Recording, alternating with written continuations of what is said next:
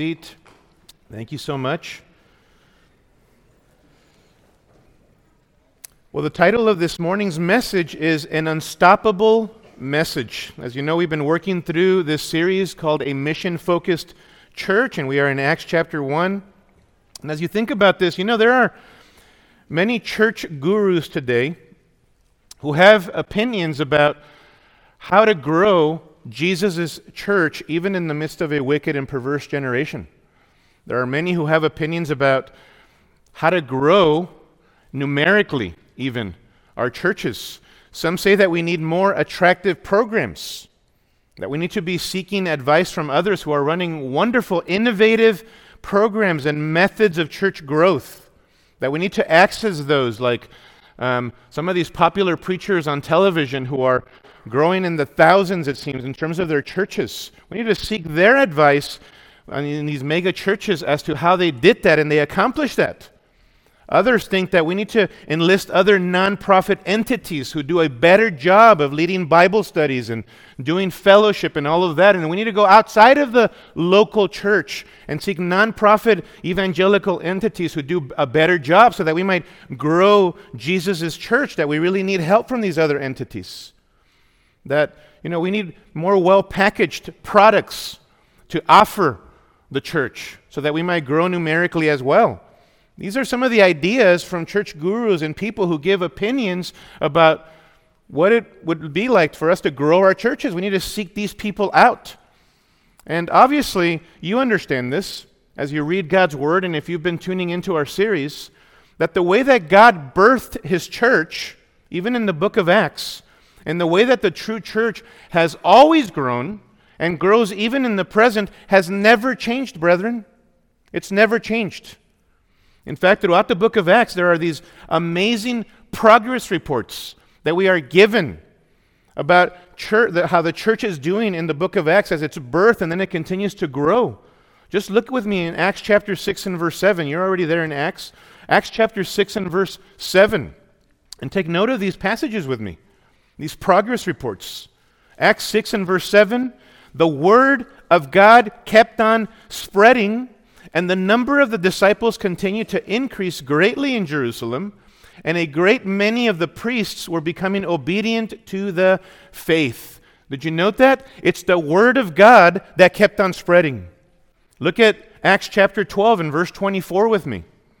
We're just looking at a sampling of these. Acts 12:24. But the word of the Lord continued to grow and be multiplied. It's the word that is growing. It's the word that is being multiplied in the hearts of people here in the book of Acts. Look at Acts chapter 13 and verse 48 with me. It says that when the Gentiles heard this, they began rejoicing and glorifying the word of the Lord. And as many as had been appointed to eternal life believed, and the word of the Lord was being spread throughout the whole region. Mark it. What is growing? The word of the Lord. Fast forward to Acts chapter 19 and verse 20 with me. Acts 19 and verse 20. It says, so the word of the Lord was growing mightily and prevailing. Finally, by the end of Acts, in Acts chapter 28, we find Paul in jail.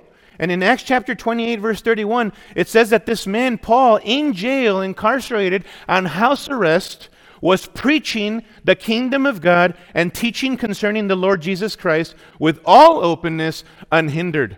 What's he doing? He's proclaiming the word of God, isn't he? Paul understood that even though he himself was incarcerated, limited, the great apostle Paul knew that the word of God would never be incarcerated. That he needed to continue to let the lion loose, the word of God, and let it have its work in the hearts of people, or do its work in the hearts of people. All of those progress reports and others convey to us, brethren, this reality, that the word of God is unstoppable. It is unstoppable. No matter what the time we live in or the culture says. Don't fool yourself into thinking, well, there are not many people coming to know Jesus. Yes, there are. All over the world. But Jesus himself said, narrow is the way, didn't he? Jesus said it. Narrow is the way that leads to life. Few are those who find it. But broad, it's like a freeway. Broad is the way that leads to destruction, and many are on that path. Jesus said it himself. Few, narrow is the way. But there are many people coming to know Christ. We're flat out wrong when we think that we as Christians are the ones in the weak position here in the midst of this wicked and perverse culture, when it's actually the world that's in the weak position. God's word will not return void, brethren. God's word is unstoppable. In fact, even unbelief in people's lives in response to the word is the word bearing fruit, isn't it? Because the word of God will either harden people as they do not respond in obedience to the truth, or it will soften hearts and people will come to proclaim Jesus as Lord and Savior. So there is great fruitfulness with regards to the unstoppable word of God. And in essence, as we think about Acts chapter 1, letting this word loose is what Jesus calls his disciples to do here in these particular verses. We've been seeing that this passage records the final days and the final words of the Lord Jesus Christ.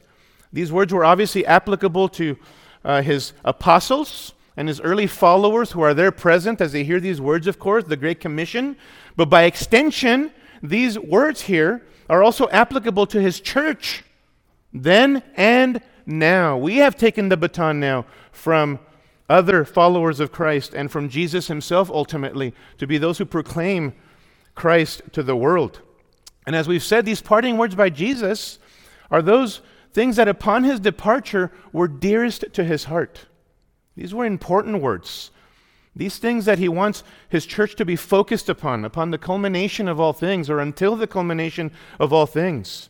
We've already seen from this passage that the early church, captivated by a compelling Christ, was catapulted to fulfill Christ's mission on earth. But far from an independent or isolated endeavor, his church was to be dependent upon the Spirit of God. The promised person and work of the Holy Spirit is to be the one who empowers us to fulfill Christ's mission. We dare not do this work on our own. Amen? We need the Spirit of God, brethren. I need the Spirit of God. You do as well to be able to do God's work. Spiritual work requires spiritual power. The Spirit of God with a capital S is able to give us that power. And so note, we have the unwavering conviction of Christ, his person and his work. We have the unrivaled power to accomplish his mission, the Holy Spirit, the third member of the triune God. And today, we want to be reminded of the unstoppable message that we've been given to proclaim as mission-focused Christians and as a mission-focused church. We have an unstoppable message, brethren, and I want us to grow in our confidence, and hopefully this is faith strengthening for you, and that this will catapult you all the more during the week to be about proclaiming Christ and living out the implications of being in Christ. Now, if we're going to be focused on proclaiming this unstoppable message, there are two things really required of us if you're taking notes. First, as you're taking notes here, you must know your mandate. If you're going to be about the mission of Christ, you must know your mandate. And it's important that we begin here to not assume anything. May I ask you this morning, do you know, as a follower of Christ, what your mandate is? Do you know? And are you convinced about what Christ has called you to do if you are a follower of his? If you are not a follower of Jesus, if you have not put your confident trust in him, if you are not a Christian, this whole series has been irrelevant to you. But people who love Christ love what Jesus loves. People who care about Christ care about what Jesus cares about. People who follow after Jesus want to promote what Jesus is about. So if you're a believer, this is a very pertinent question for you.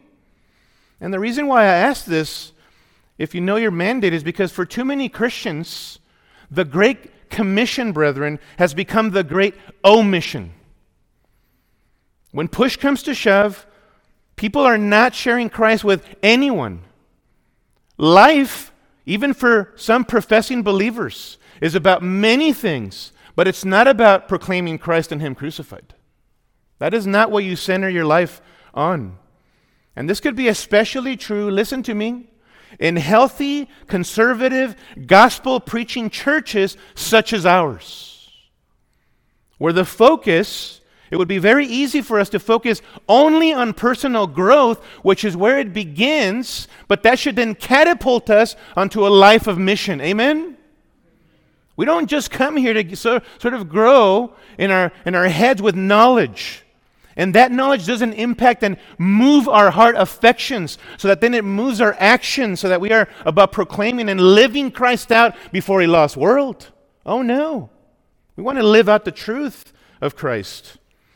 And so it's very easy, even in conservative gospel preaching churches, to only focus on personal growth, and there's no evangelistic output. There's no intentionality about gospel witness and about gospel conversations, beginning with your home or your neighborhood or coworkers or people that you come across in sporting events or whatever. Life becomes about those things in and of themselves rather than those things being means by which you establish relationships and have conversations about Christ with those individuals. Very easy for us to do that, even as a conservative gospel preaching church. We can become quite comfortable with one another, brethren. We can dangerously adopt a subtle us for no more mentality. And we have to be very careful with that. That's very dangerous. A Great Commission church is a next generation church. Do you hear that? A Great Commission church is not an us for no more church. A Great Commission church that is about the mission of Jesus is about having sanctified cliques where we want others to come in amongst us and assimilate into the life of the body. Amen? We must be guarding ourselves from dangerously adopting an us for no more mentality. This can happen even imperceptibly, unintentionally. We don't mean that, but eventually we sort of become cold.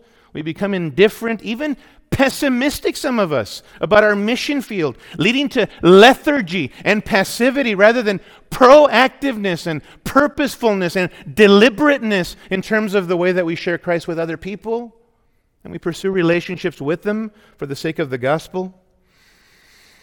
But if that is you today, in any of these categories, I want to remind you that the mandate for us to make disciples is not optional. It's not optional.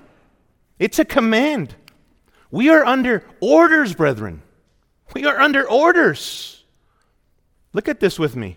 Christ commanded us to share and proclaim the gospel. Look at verse 1. We've read this before, but take note. The first account I composed, Theophilus, Luke writes, about all that Jesus began to do and teach until the day when he was taken up to heaven, that is, until the day he ascended. But then watch this. After he had, by the Holy Spirit, given what? Say it with me. Given commands or orders to the apostles whom he had chosen. Circle that in your Bible. Given orders, given commands. That language of given orders is synonymous with commanding them. Boy, that's far from the wimpy Jesus of our popular culture. Amen? Hey, this is a Jesus with fullness of authority, ordering, commanding us to be about this. Beginning with his apostles at the time, he's got quite the authority. Look at verse 4 with me. Verse 4, gathering together, he what? He what, brethren? He commanded or ordered them not to leave Jerusalem, but to wait for what the Father had promised. Again, ordering, commanding. Listen to me. Jesus is boss. Jesus is Lord. Jesus is boss. He's got all the authority. Look at with me in verse 7. He said to them, Jesus said to them, it is not for you to know times or epochs which the Father has fixed by his own authority. Verse 8, but you will receive power when the Holy Spirit has come upon you, and you shall be my witnesses. You shall be my witnesses. Shall be. That's a future tense verb with the force of an imperative, with the force of a command. Shall be. You know the Great Commission in Matthew 28? What does Jesus say? People often focus on the make disciples part, right? The command to make disciples. But before that, it says, Jesus says, all authority has been given to me on heaven and on earth. Remember that part? All authority. Therefore, go make disciples. He has all authority. Sometimes we go share Christ with people fearful, as if we're in the weak position, as if they are in authority, as if the world's in control. Listen to me. Jesus has all authority. He's ordered us. He's commanded us. He's boss. Do you know your mandate from Christ? Man, Pastor Kempis, why are you belaboring this? I'll tell you, to make the point that the Great Commission, brethren, is not optional, beloved. It's not optional. Some of us live that way. We wouldn't articulate it that way, but we live that way. We are under divine orders. You know, I'm so thankful for those of you who've served in our armed forces. Got a chance to interact with some of you over the past few weeks, and thanking you for your service as well. You, of all people, understand this concept of orders. When you are given orders in the military, what do? Well, General, I don't know. I don't know if I need to do that. Sergeant, I don't know. Let me pray about it. Let me see if that's what you want me to, that's what really God wants me to do. Is that the way that soldiers respond? You're out of there, right, if you do that. No. When you are in the military, there's an order that comes in. You follow it because lives depend on it. You follow it. We understand that in different contexts. Job environment, right? Education, school, etc. We understand what it means to follow orders. Now transfer that to the spiritual realm.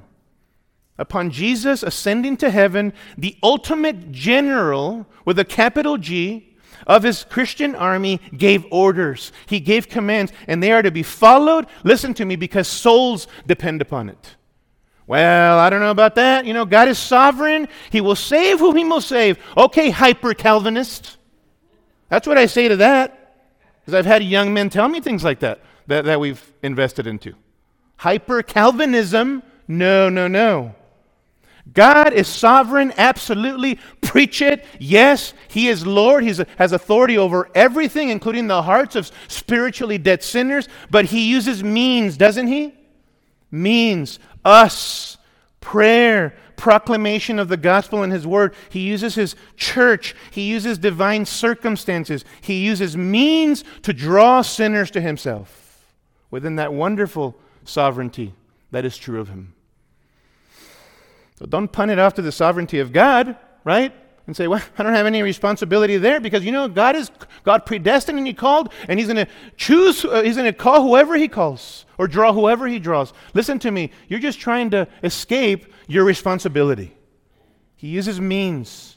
He's chosen to use us, brethren. This is why 2 Corinthians chapter 5 and verse 19, there Paul exhorts the Corinthian Christians, and he says, God has committed to us, Christians, the word of reconciliation.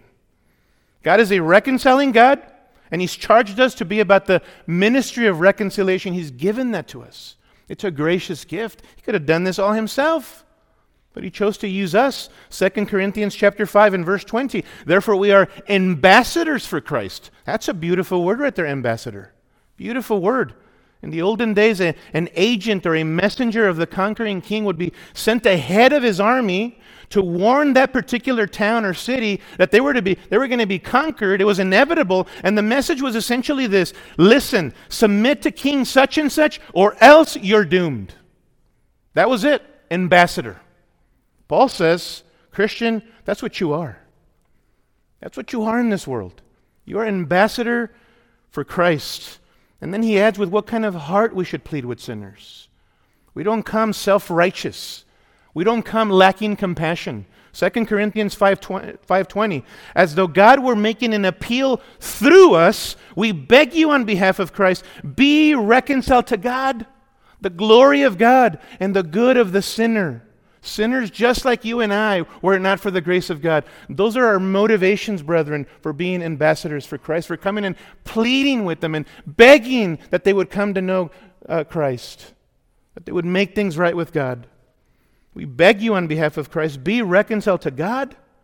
He made him who knew no sin to be sin on our behalf, so that we might become the righteousness of God in him.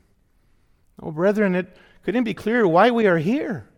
We have a chief ministry, and that chief ministry is to call sinners to be reconciled to the one and only God through the Lord Jesus Christ. What a wondrous privilege, amen?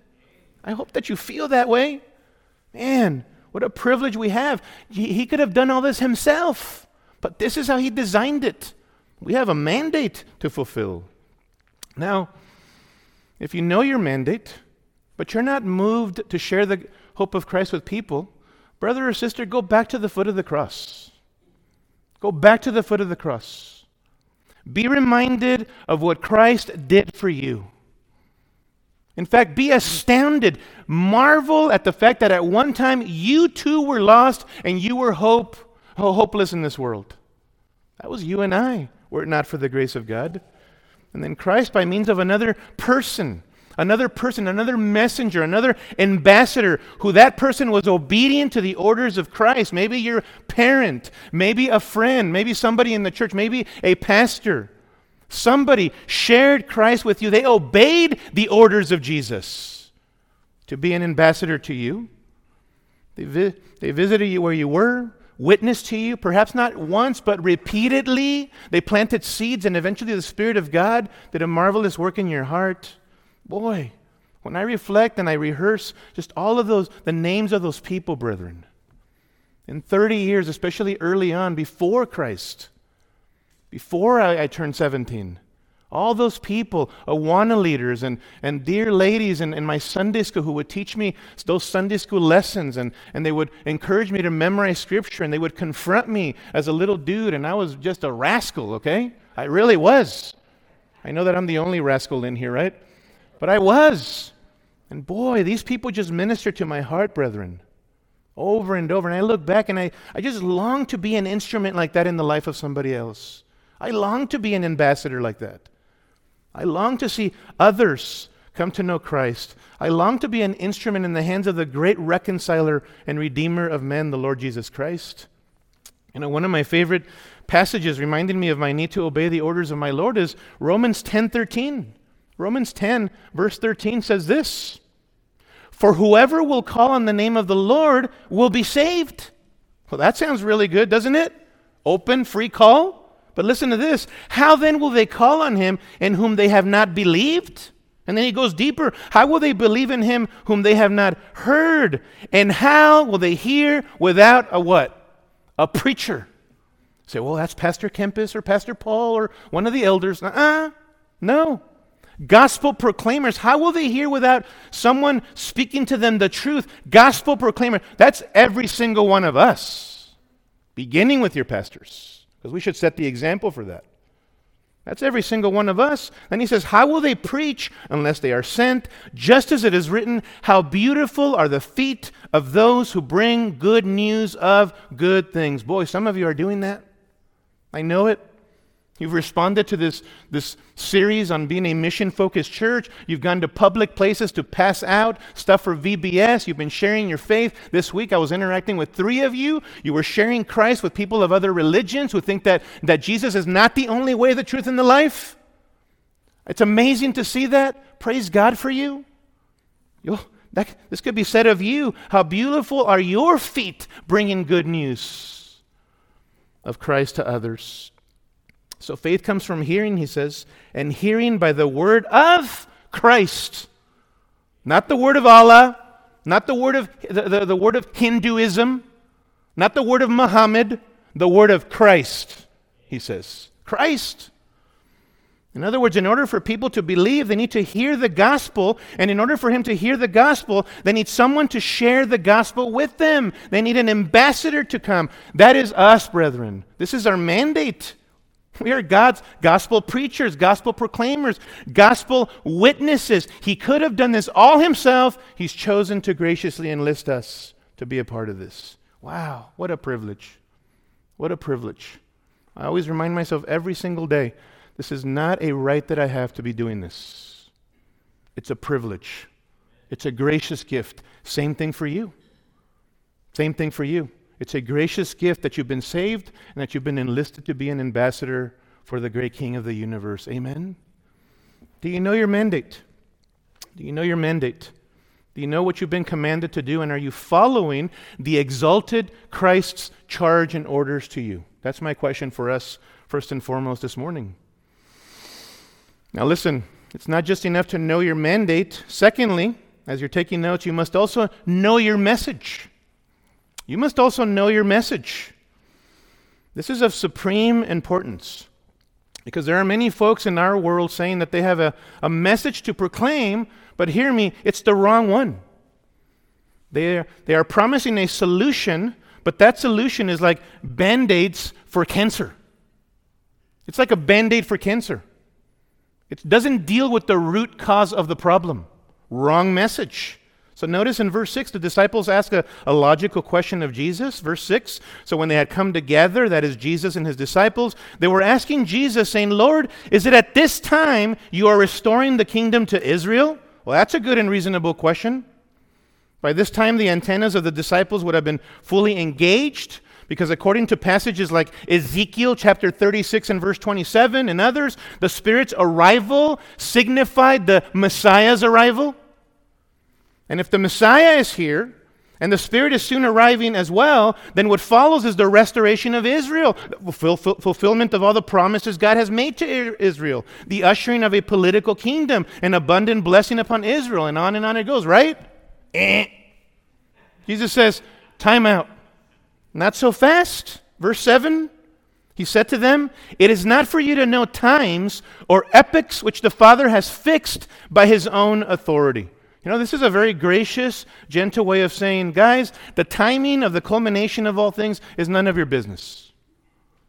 The timing of God's restoration of all things belongs only to God. Only God the Father knows that information. Jesus, as the God-man during his incarnation, he himself did not know that information.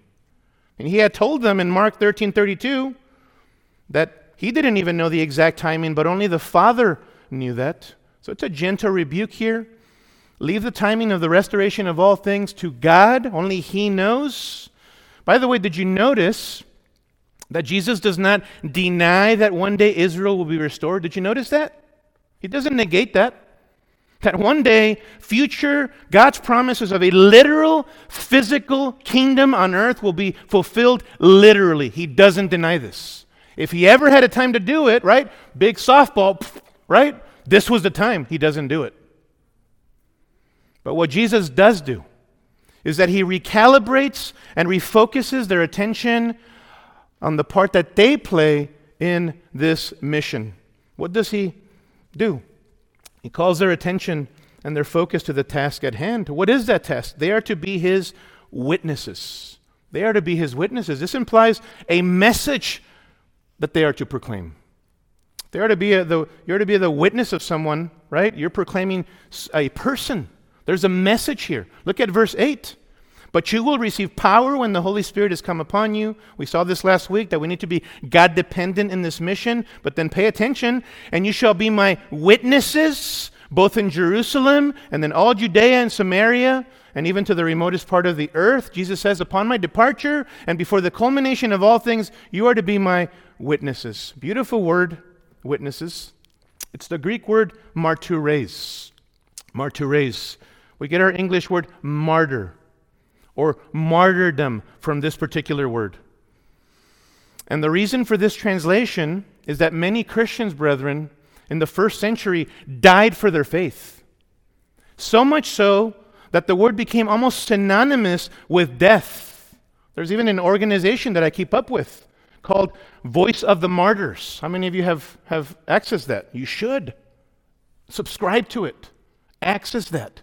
Be informed, brother and sister, about what's happening in other places with our Christian brethren and the persecution and opposition that they are experiencing.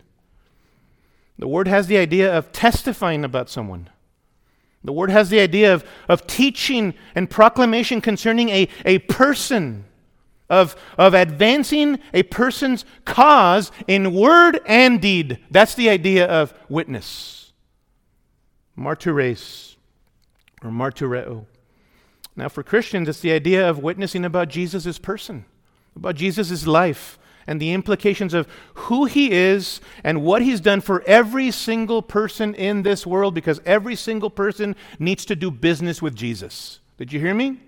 Every single person. Jesus is not irrelevant for anyone. They might say that, but he is not. And one day they're going to find out the hard way if they do not bow the knee to him. So Jesus, the Lord of the church, says, it's time to get to work. Don't worry about the timing of the culmination of these things. You get on with the business of proclaiming me, of proclaiming a message of salvation and forgiveness of sins. And they did that. Now, this begs the question, do you know the message? Brother or sister, do you know the message of salvation? If I were to ask you right now, unrehearsed, to stand and boldly proclaim the essential elements of a faithful gospel message, could you do it? Could you do it? Well, you say, Pastor Kempis, God can use any simple message. Amen. Preach it. I've seen it. I've heard it.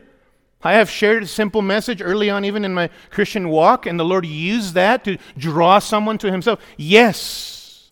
But as far as it depends on us, brethren, we are called to be people who are preparing ourselves to give an account for the hope that is in us, right? To proclaim an accurate gospel message so that people are not deceived and led astray from a human perspective. We're called to be people who are proclaiming an accurate gospel. So do you know the gospel message? And you say, frankly, that's a no-brainer. Yeah, I know. Yep. Yes.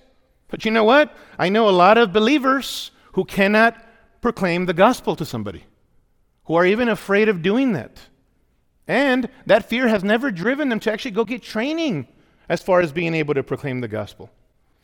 I know a lot of preachers who don't proclaim an accurate gospel message. They are leading people astray from a human perspective. There are pulpits all over our country, including in the Pacific Northwest, as I've been tuning into various so-called preachers in the Pacific Northwest. They're not proclaiming the gospel of Jesus.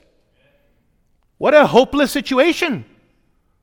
And I feel for those people, and I hold those guys accountable for not knowing the book. So, it's not a given. So let's recall what the gospel is, but first of all, let's recall what the gospel is not. You ready? This is what the gospel is not. The gospel is not moralism. The gospel is not moralism. Be a good person. Do better. Change yourself so that you come to Jesus. Change yourself so that you come to Christ. No. There are moral implications as the fruit of a gospel-transformed life, but the gospel is not being a better person, doing better, reforming yourself so you come to Jesus. You come to Christ broken and fallen as you are, as a beggar, and He begins to change in you. You don't change yourself so that you come to Christ. You come to Jesus, broken as a beggar, understanding that you are a sinner in the hands of a holy and just God, and that the only way of salvation is Jesus alone, and He will save you. He will begin the work of change in your life. The gospel is not moralism. There are folks who diminish the gospel to a set of do's and don'ts, right? The problem is that doing better doesn't save anyone because none of us are good enough. For all have sinned and fall short of the glory of God. Romans 3:23, right? We missed the mark. We shot the arrow the opposite way, not even a little bit off to the right or to the left. We're imperfect. The only one who scored a perfect 10 in full fulfillment of God's requirements is Jesus and Jesus alone. You must be imputed with His righteousness, that alien righteousness outside of yourself. Jesus' righteousness must be imputed to your account. You must be in Him for you to stand forgiven before God. The gospel is not moralism. The gospel is not social engagement or social reform. Write that down. Our focus is not reforming politics or reforming society, right? We understand more than anyone else from God's word that if anything, the world is going downhill and going downhill fast, brethren. It's going downhill. Expect it, embrace it, engage it because of that reality. The gospel is not about ushering in some utopian society where everything is perfect and ideal as we define it, right? Listen, if you really care about society, then you will understand that only Christ, through the gospel, as they embrace Him, will usher in an everlasting kingdom where one day future there will be a new heavens and a new earth where righteousness dwells, because that's where the King, the righteous one, dwells with His people. If you really care about societal reform, look for the ultimate reform in Christ, in a new heavens and a new earth. Only the gospel and an embracing of Christ leads to a long-term, sustainable, total reformation of society, if you really care. So the gospel is not social justice, social racial harmony. The gospel is not wokeness. It's not that ideology and all that comes with it. We absolutely affirm that because we are all image bearers, we are equal. Yes? No matter what ethnic background you come from, we are all part of one human race. And there's beauty in that diversity. And that beauty is to be leveraged and celebrated amongst one another. We affirm that with all of our hearts. We affirm that the gospel has implications for all of this, for ethnic equality, right? But ethnic equality is not the gospel. It's an implication of the gospel. Read Ephesians chapter 2, verses 11 through 22, right? That the horizontal relationships that we have are now at peace because people from different nations and tribes come to know Christ, and you come to know Christ, and now you're one in Christ, Ephesians 2, 1 through 10. But Ephesians 2, 11 through 22 on horizontal reconciliation follows vertical reconciliation, right, with God through Jesus Christ, Ephesians 2, 1 through 10, not the other way around. And that's part of the problem in our society. I'm not going to solve this problem amongst people that shouldn't exist. It is a manifestation of corruption, racism, ethnocentrism. Wrong, it's sinful. It's a manifestation of human depravity, but we're not going to solve the root problem. We're just going to put Band-Aids unless we return back to our need for vertical reconciliation with God through Jesus, and then we will understand, oh, wow, if God reconciled me that way, I don't need to be a hater of other people. I don't need to be partial, even in my heart, towards other people who are not like me, don't have the same skin color. And so the gospel has implications for all of this, but the gospel is not social justice, not racial harmony, not wokeness theology, if you want to put it that way. The gospel is not human development.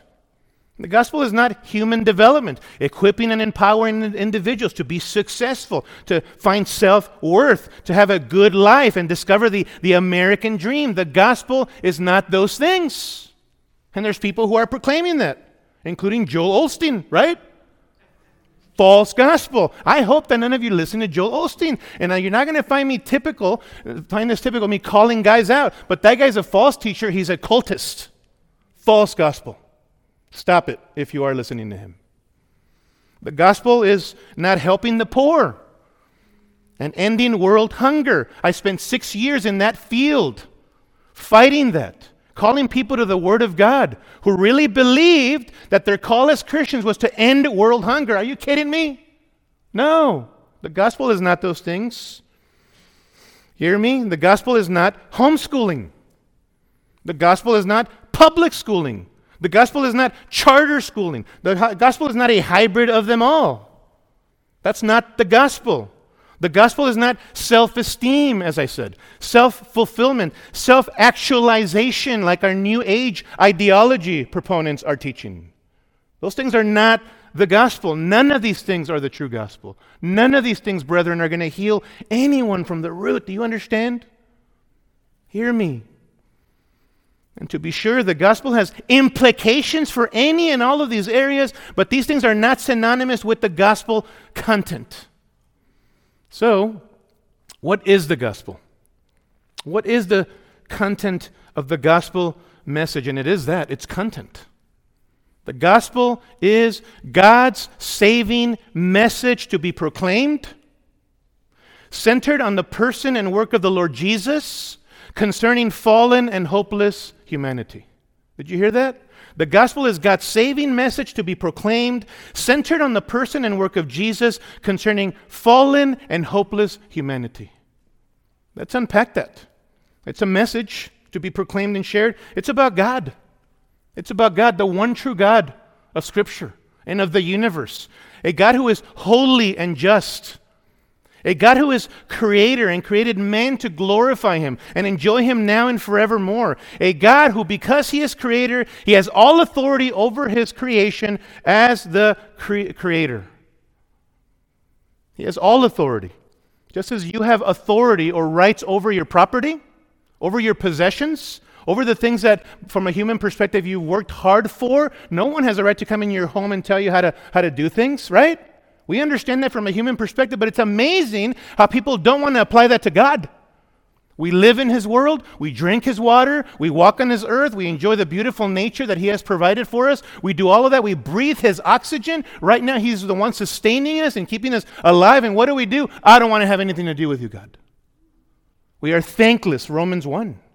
We suppress the truth of God in our unrighteousness. We don't acknowledge him. We don't thank him. And yet he owns us. He owns the whole universe. So it's a message about God, but it concerns mankind. Every single person, past, present, and future. Mankind who is fallen. Mankind who is a rebel group of people. Mankind who has committed mutiny against the one true God, against our Maker. Mankind, brethren, who instead of living for God the Creator, we seek autonomy, we seek independence, we seek isolation from the God of the universe. And yet we are creatures. He can squash us at any point in time. There's no fear of God before their eyes, says Romans 1. Mankind who has sinned and thus stands guilty and condemned before God. Boy, all of this tells us that this is a broken relationship between us and God, and that we have a major problem, right? This is bad news right here. That's not the good news yet. We'll get to the good news right now. But we need to set the stage for the good news, right? So some bad news here. There's a broken relationship that exists between those who are not in Jesus and the one true God, their Creator. This is bad news. And if this is where things ended, there would be no hope for us. None. We would be, as it says in Ephesians chapter 4, verses 17 and following, having no hope and without God in the world, if that were the case. But brethren, there is good news, isn't there? And that's what gospel means, good news. And that good news centers on the person and work of Jesus. Jesus is the pearl of the gospel. Jesus is the hope for humanity. Jesus is the good news for sinners. But we need to understand who he is if he qualifies to be Redeemer. Who he is qualifies him to do what he did. And by virtue of who he is, he alone is Savior and Redeemer. Who is he? He's the God-man. Amen? He's the God-man. Fully God, fully man. Scripture thunderously establishes that. By virtue of what Jesus said, what others said about him, his works they were attesting miracles that pointed to his person, who he is as God, that he is deity. Yes, you must affirm that Jesus is God fully to be saved. You cannot be saved if consciously you reject the doctrine of the deity of Christ. What? That's hardcore. Just look at the Bible and the things that we're about to point out right now. You must affirm, even if you don't understand and slice and dice all the intricacies of that, because some of these things are mystery, right? Because he is God and we are not. We understand that. But you must affirm what Scripture affirms, that Jesus is God. Yes, the deity of Christ matters, because who he is qualifies him alone, brethren, to be Savior. Listen, only one who is infinitely and eternally God qualifies alone to pay and die for eternal sins and an array, myriads of sinners. Only one who is eternal God qualifies to pay for sins like that, sufficiently. That he is God qualifies him to be unrivaled Savior. Thus, Jesus exclusively is Redeemer. Did you hear that? Don't drink the Kool-Aid of our culture. Well, he's just one way. No, he isn't. He's exclusively the only way, the truth, and the life. Acts chapter 4 and verse 12. Ready? And there is salvation in no one else, for there is no other name under heaven that has been given among men by which we must be saved. We believe and we affirm the exclusivity of the person and the work of Jesus. Scripture does. Jesus says in John 14:6. Ready? I am the way, the truth, and the life. No one comes to the Father but through me. That is an emphatic construction in the Greek, by the way. The sense is this: I myself am. I myself am. Emphatic construction. So that there's no doubt concerning the exclusivity of Christ as the only way. And then, if you're still confused, he uses the definite article, the word the, in our English translations, 3 different times as to highlight the identity that is Jesus, the singling out of Jesus. I myself am the way, the truth, and the life. And then if you're still confused, he says, no one comes to the Father but through me. You think it's debatable? No, it's not debatable. It's not because we're arrogant or proud. It's because the Bible affirms it. This is God's authoritative word speaking concerning his Son. He's the way, the truth, and the life. No one comes to the Father but through him. Jesus is the only door into the fold of God. He's the living water.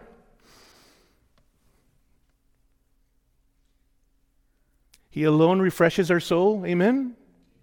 He's the living water. He's the door of the sheep. He's the bread of life. You partake of Jesus and you will never thirst again. You partake of the bread of life and you will never hunger again. Jesus is the light of the world. He is the only one who comes into our dark world or has come into our dark world and tells us about the truth, how things really are. That's what truth means. How are things really? He tells us about reality. He's the light of the world, brethren, in the midst of a dark world. He's fully God. He's fully God. You must affirm that. But he's also fully man, right?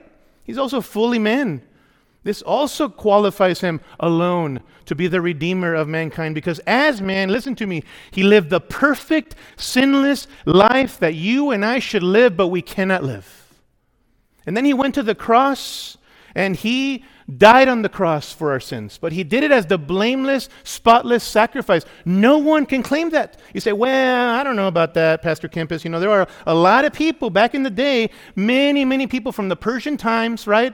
Medo-Persian times, or Phoenicians even, who died on the cross. There were many people. How could this guy? Well, they weren't God. Furthermore, they might have claimed to be God, but they couldn't prove it. Jesus proved it, didn't he? And they didn't live a sinless, blameless, perfect life, did they? No, only Jesus did that. So he's unique in that. Mark it, because of his sinless life, he alone qualified to suffer and die for sinners on the cross. He is the great sin bearer.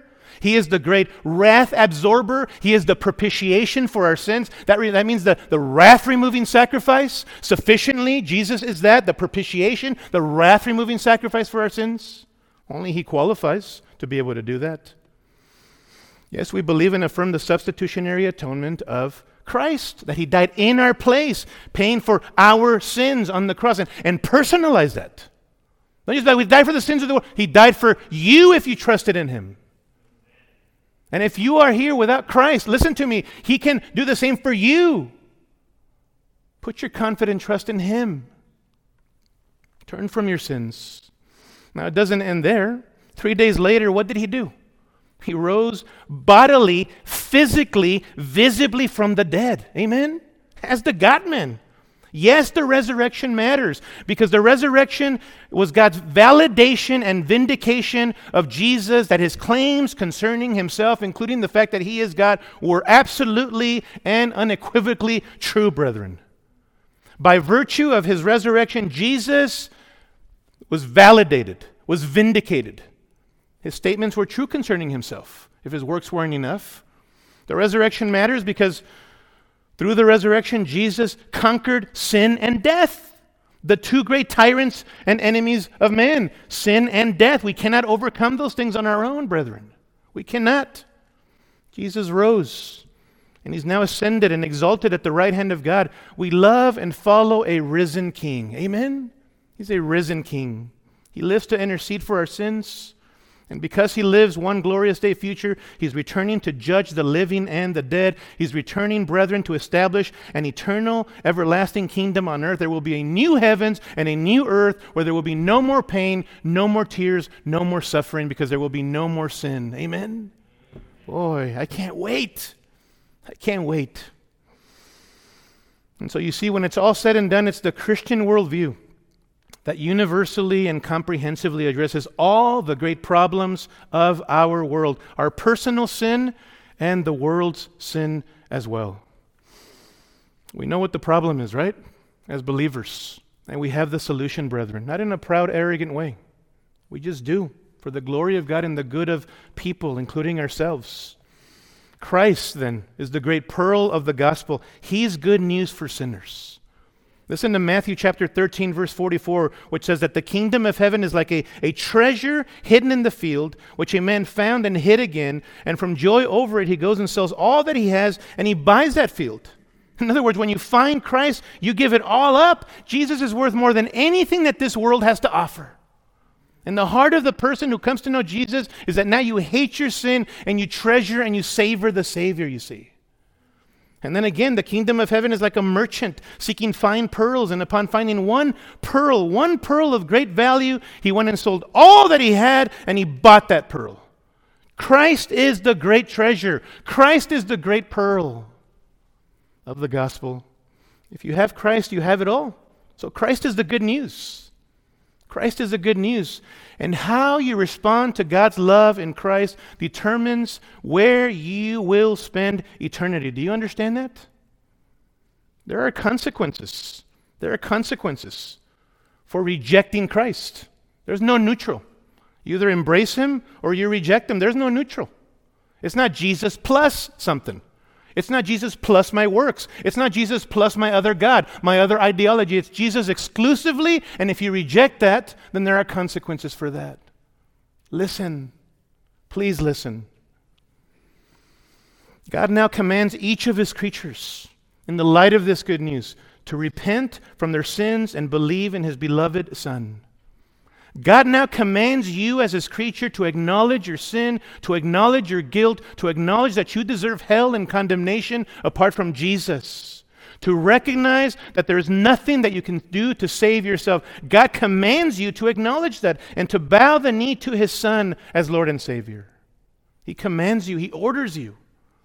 The call of the gospel, contrary to the way that many preach it and share it, is not if you really want to.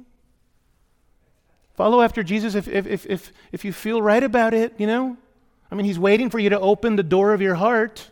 I understand why we sometimes have used that terminology. And frankly, brethren, early on, I did the same thing. I don't want to be self-righteously judgmental, but we got to be careful. We got to be careful. It's almost as if Jesus is waiting for us, as if Jesus is subjected to us. He's boss. Bosses don't subject themselves to their employees, right? He's the ultimate boss, and he's loving and good and righteous, and he desires your best.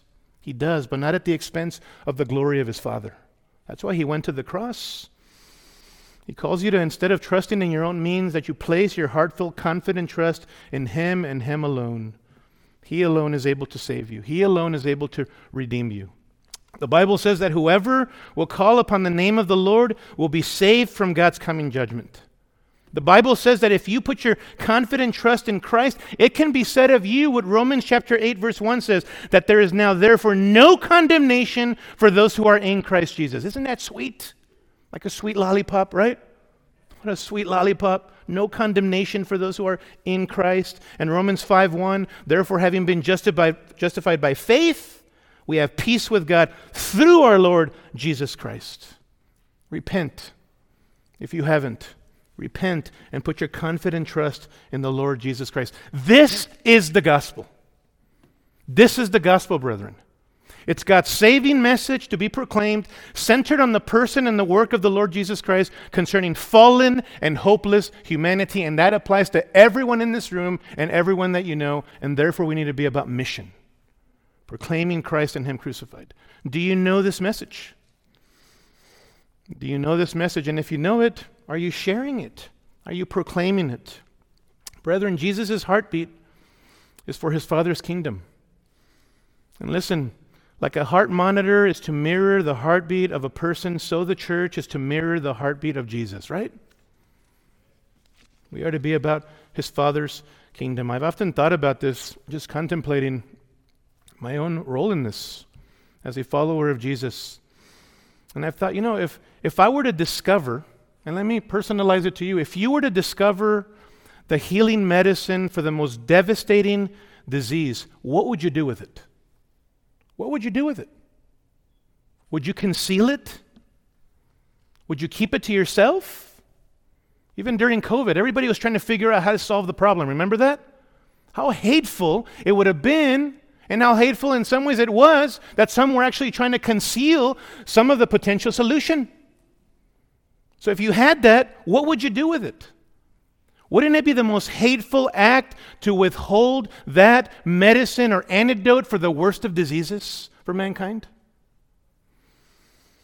Listen, we do have the medicine for the most devastating disease known to mankind. It is sin at the root level that leads to ultimate eternal death and damnation and separation from our Creator. Do you see that? Everything else flows from that. Everything else is putting band-aids on things. The gospel deals with the root issue. We have an unstoppable message, brethren. One powerful to save sinners such as us, but some of us are hoarding it. We're not sharing it. We're not building relationships with people for the purpose, the intentional purpose of sharing Christ, of witnessing concerning Christ. We need to be like the early church, resolved upon our mission, right? Even in the face of persecution and opposition, they did that. They were focused on their mission of making disciples, fully dependent upon the Spirit of God, proclaiming an accurate person and work of the Lord Jesus Christ. What did they understand? They knew their mandate. They lived in the power of the Spirit. They knew their mandate, and they knew their message, right? We must as well, brethren, if we're going to be effective and faithful. Amen? As our brother comes up to lead us in the closing song, let me pray for us.